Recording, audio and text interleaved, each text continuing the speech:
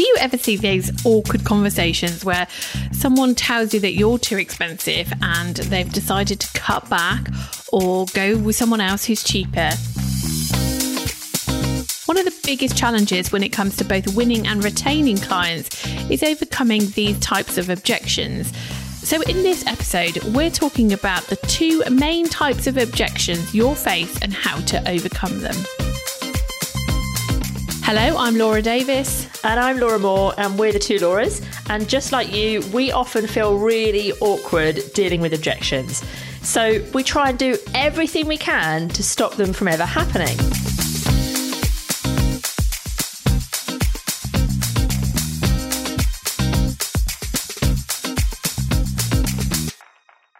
There are two types of objections that all businesses face. There's tangible constraints. Now, this is something that literally prevents someone from investing. For example, there's a lack of time or a lack of money. And the second is their limiting beliefs. A limiting belief is essentially a fear caused by their mindset limiting their choices by making them believe something that is not necessarily true. So, for example, it won't work for my business. I'm not ready to outsource. Now, by removing those types of fears, you can help someone feel more comfortable spending money with you. So let's just go back a bit and let's start with the tangible constraints, because I think they're the ones that you're most likely to hear directly from a client or a potential client. And the number one tangible constraint is a money-focused objection. It's too expensive. We've all been told that. And you've probably heard this from a client in the past. And it can feel really personal when someone says that, can't it? Yeah, but remember that money is a very, very complex issue. We all value it differently and everyone has a very different relationship with money. Some of us are spenders like me. Some of us are savers like you. And so dealing with this objection can really be quite complex. Yeah, and there's usually two reasons that you'll hear this kind of objection. Either it's because they don't see the value in what you're offering them, or they're comparing you with an alternative solution. So a quick example, I recently paid to watch Top Gun Maverick on my Skybox at home. It cost me £13.99. Now for me, that was an absolute bargain because it means that I don't have to try and find somebody to look after William. If you're a new listener, by the way, William is my son. He's severely disabled. So finding somebody to look after him is really, really difficult. But I didn't have to do that. I paid £13.99, so I therefore didn't have to leave my house. I didn't have to pay to park. I got snacks from Tesco's, which were easily a third of the price in the cinema. And so to me, that was a really good purchase. Like, it was a good investment of my £13.99. But when I told my friend that I had just paid to watch this movie, she was absolutely gobsmacked.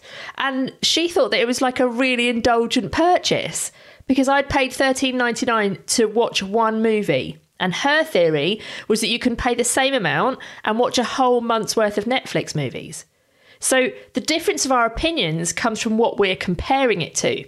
I was comparing the cost and the stress of going to the cinema, whereas she was comparing it to a monthly subscription on Netflix, which wasn't really a comparable solution because Top Gun isn't even on Netflix at the time. But it just kind of shows you that different people value things differently depending on what they're comparing them to. There is good news though. You can prevent these objections from ever happening in the first place. Okay, so let's just talk about how we're actually going to do that.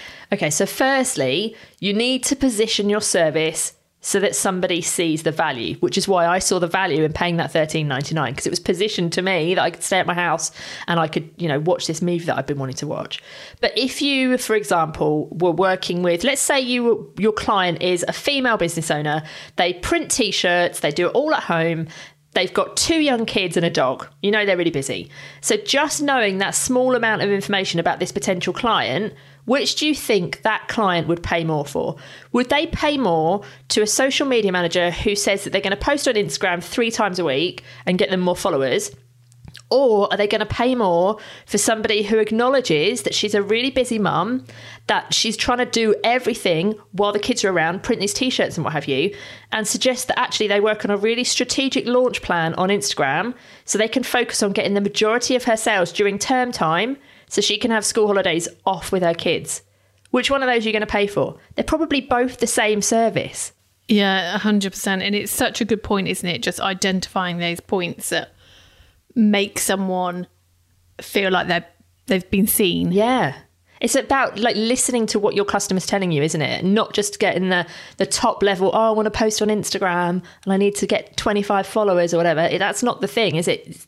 It's when are you going to have time to do the work so you can sell these T-shirts? Yeah, you need to dig a little bit deeper, don't you? Definitely. Okay, so the second way to stop this happening is to remove the comparison. So set yourself apart by owning the category or the niche that you serve. So, for example, position yourself as that go-to expert for lead generation for 7-figure business coaches, or the social media trainer for restaurants based in Birmingham. And if people are still comparing you with someone else, then you need to make sure that your offer looks like the best option by providing proof. You can do that by showing the results you've got for other clients, maybe sharing reviews, success stories from the past customers, etc., and showing behind the scenes so they can see what you do isn't the same as others. Even if the only reason they think that is because that other business doesn't show behind the scenes. So this is like Knowlton are really good at this. They're really good at positioning themselves as like the only option, because they not only like share the results of what they've got for their clients, but they show behind the scenes of how they're doing this work for their clients. And no one else is doing that. It's really difficult to find other agencies who look like they're comparable to Knowlton. It's how you separate yourself out, isn't it? And how you show behind the scenes of what you're actually doing can really help to make you stand out as different to other people. And it can help you, which is the most important thing, your potential client or their potential client see the value in what they're paying. They see, actually, this isn't an easy, quick thing that I'm outsourcing. This is massive and there's a lot of work, people, manpower that goes into producing the amazing videos that they do. So yeah, they're doing well. Yeah, like lots of businesses would think that it doesn't take much manpower to create like a 5-minute video. But when you see the behind the scenes videos from Knowlton and they've got like 20 staff there and all these different really expensive cameras, you immediately see the difference, don't you? 100%.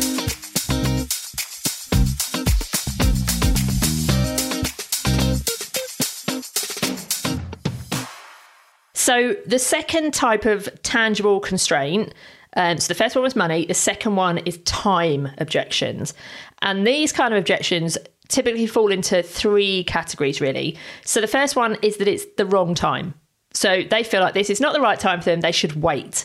And in that case, you need to make sure that what you're saying to these people or the content that you're creating helps people to understand that actually, no, now is the best time, by showing them what will happen if they wait and show them, you know, the negative side of putting that decision off.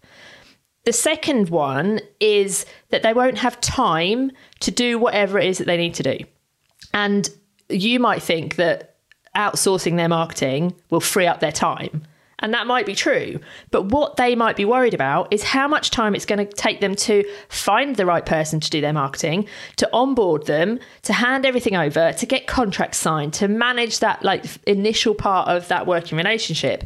So your potential clients need to really understand how much time that will take.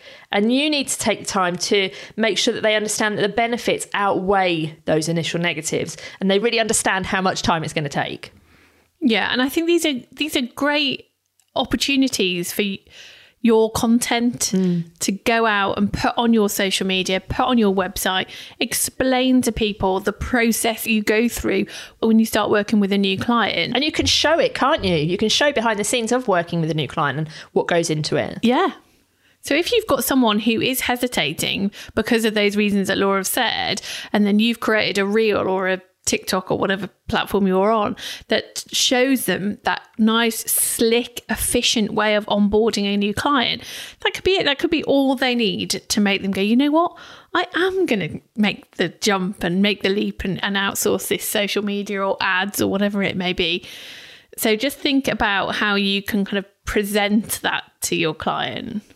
The third and final one is that they are worried the results will take too much time to achieve. And this is quite a tricky one because we all know that marketing is a slow game and results will often take a while to achieve.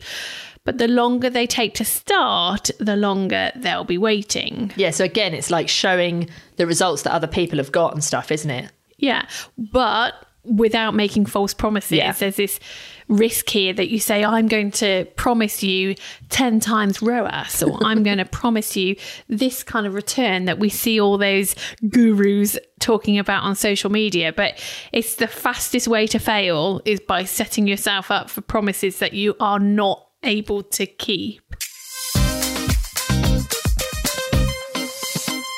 Those are the tangible constraints. Now let's have a look at some of the limiting beliefs.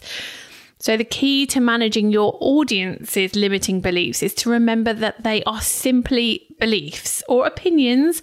They are not facts. Yeah, exactly. And a belief or like an opinion can be changed easily if you present the person with the right information. And so you need to create content that handles people's limiting beliefs. But in order to do that, you need to uncover what they are, what those limiting beliefs are that your particular audience has. So you need to get to know your audience really well and really understand them. You can do that by creating like conversational content, really paying attention to the comments. You could ask them directly, like, what actually is holding you back?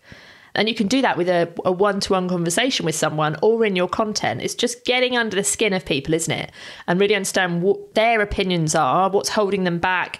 Maybe it's that they've heard something from somebody else who's put an opinion into their mind, and it's just understanding all of those things. You can also use social proof to overcome limiting beliefs. So you can show that people who are just like them, people who've got those same beliefs, have overcome them and have got really good results. So you can use social proof to show that. So that if somebody thinks that, oh, well, it's not going to work for me because I'm in this type of business or I sell this type of thing, by showing something that's very similar to them and that they've got results, it immediately gets rid of that opinion because it proves that it wasn't a fact and that can work for somebody else. So social proof is really key in this kind of stage, isn't it? It can create the FOMO as well, can't it? When you put the social proof out there, it makes people go, well, hang on a minute, I want that. Yeah. And I don't want to miss out on this opportunity. So social proof is so powerful. Yeah, definitely. On that note, because we know obviously how important social proof is, if you're enjoying this episode, please do go and leave us a 5-star review wherever you're listening, because we love a bit of social proof too. Okay, so overcoming people's objections starts with understanding your audience and making sure that your content reverses their objections before they actually set in. We hope you've enjoyed this episode and we'll see you next week.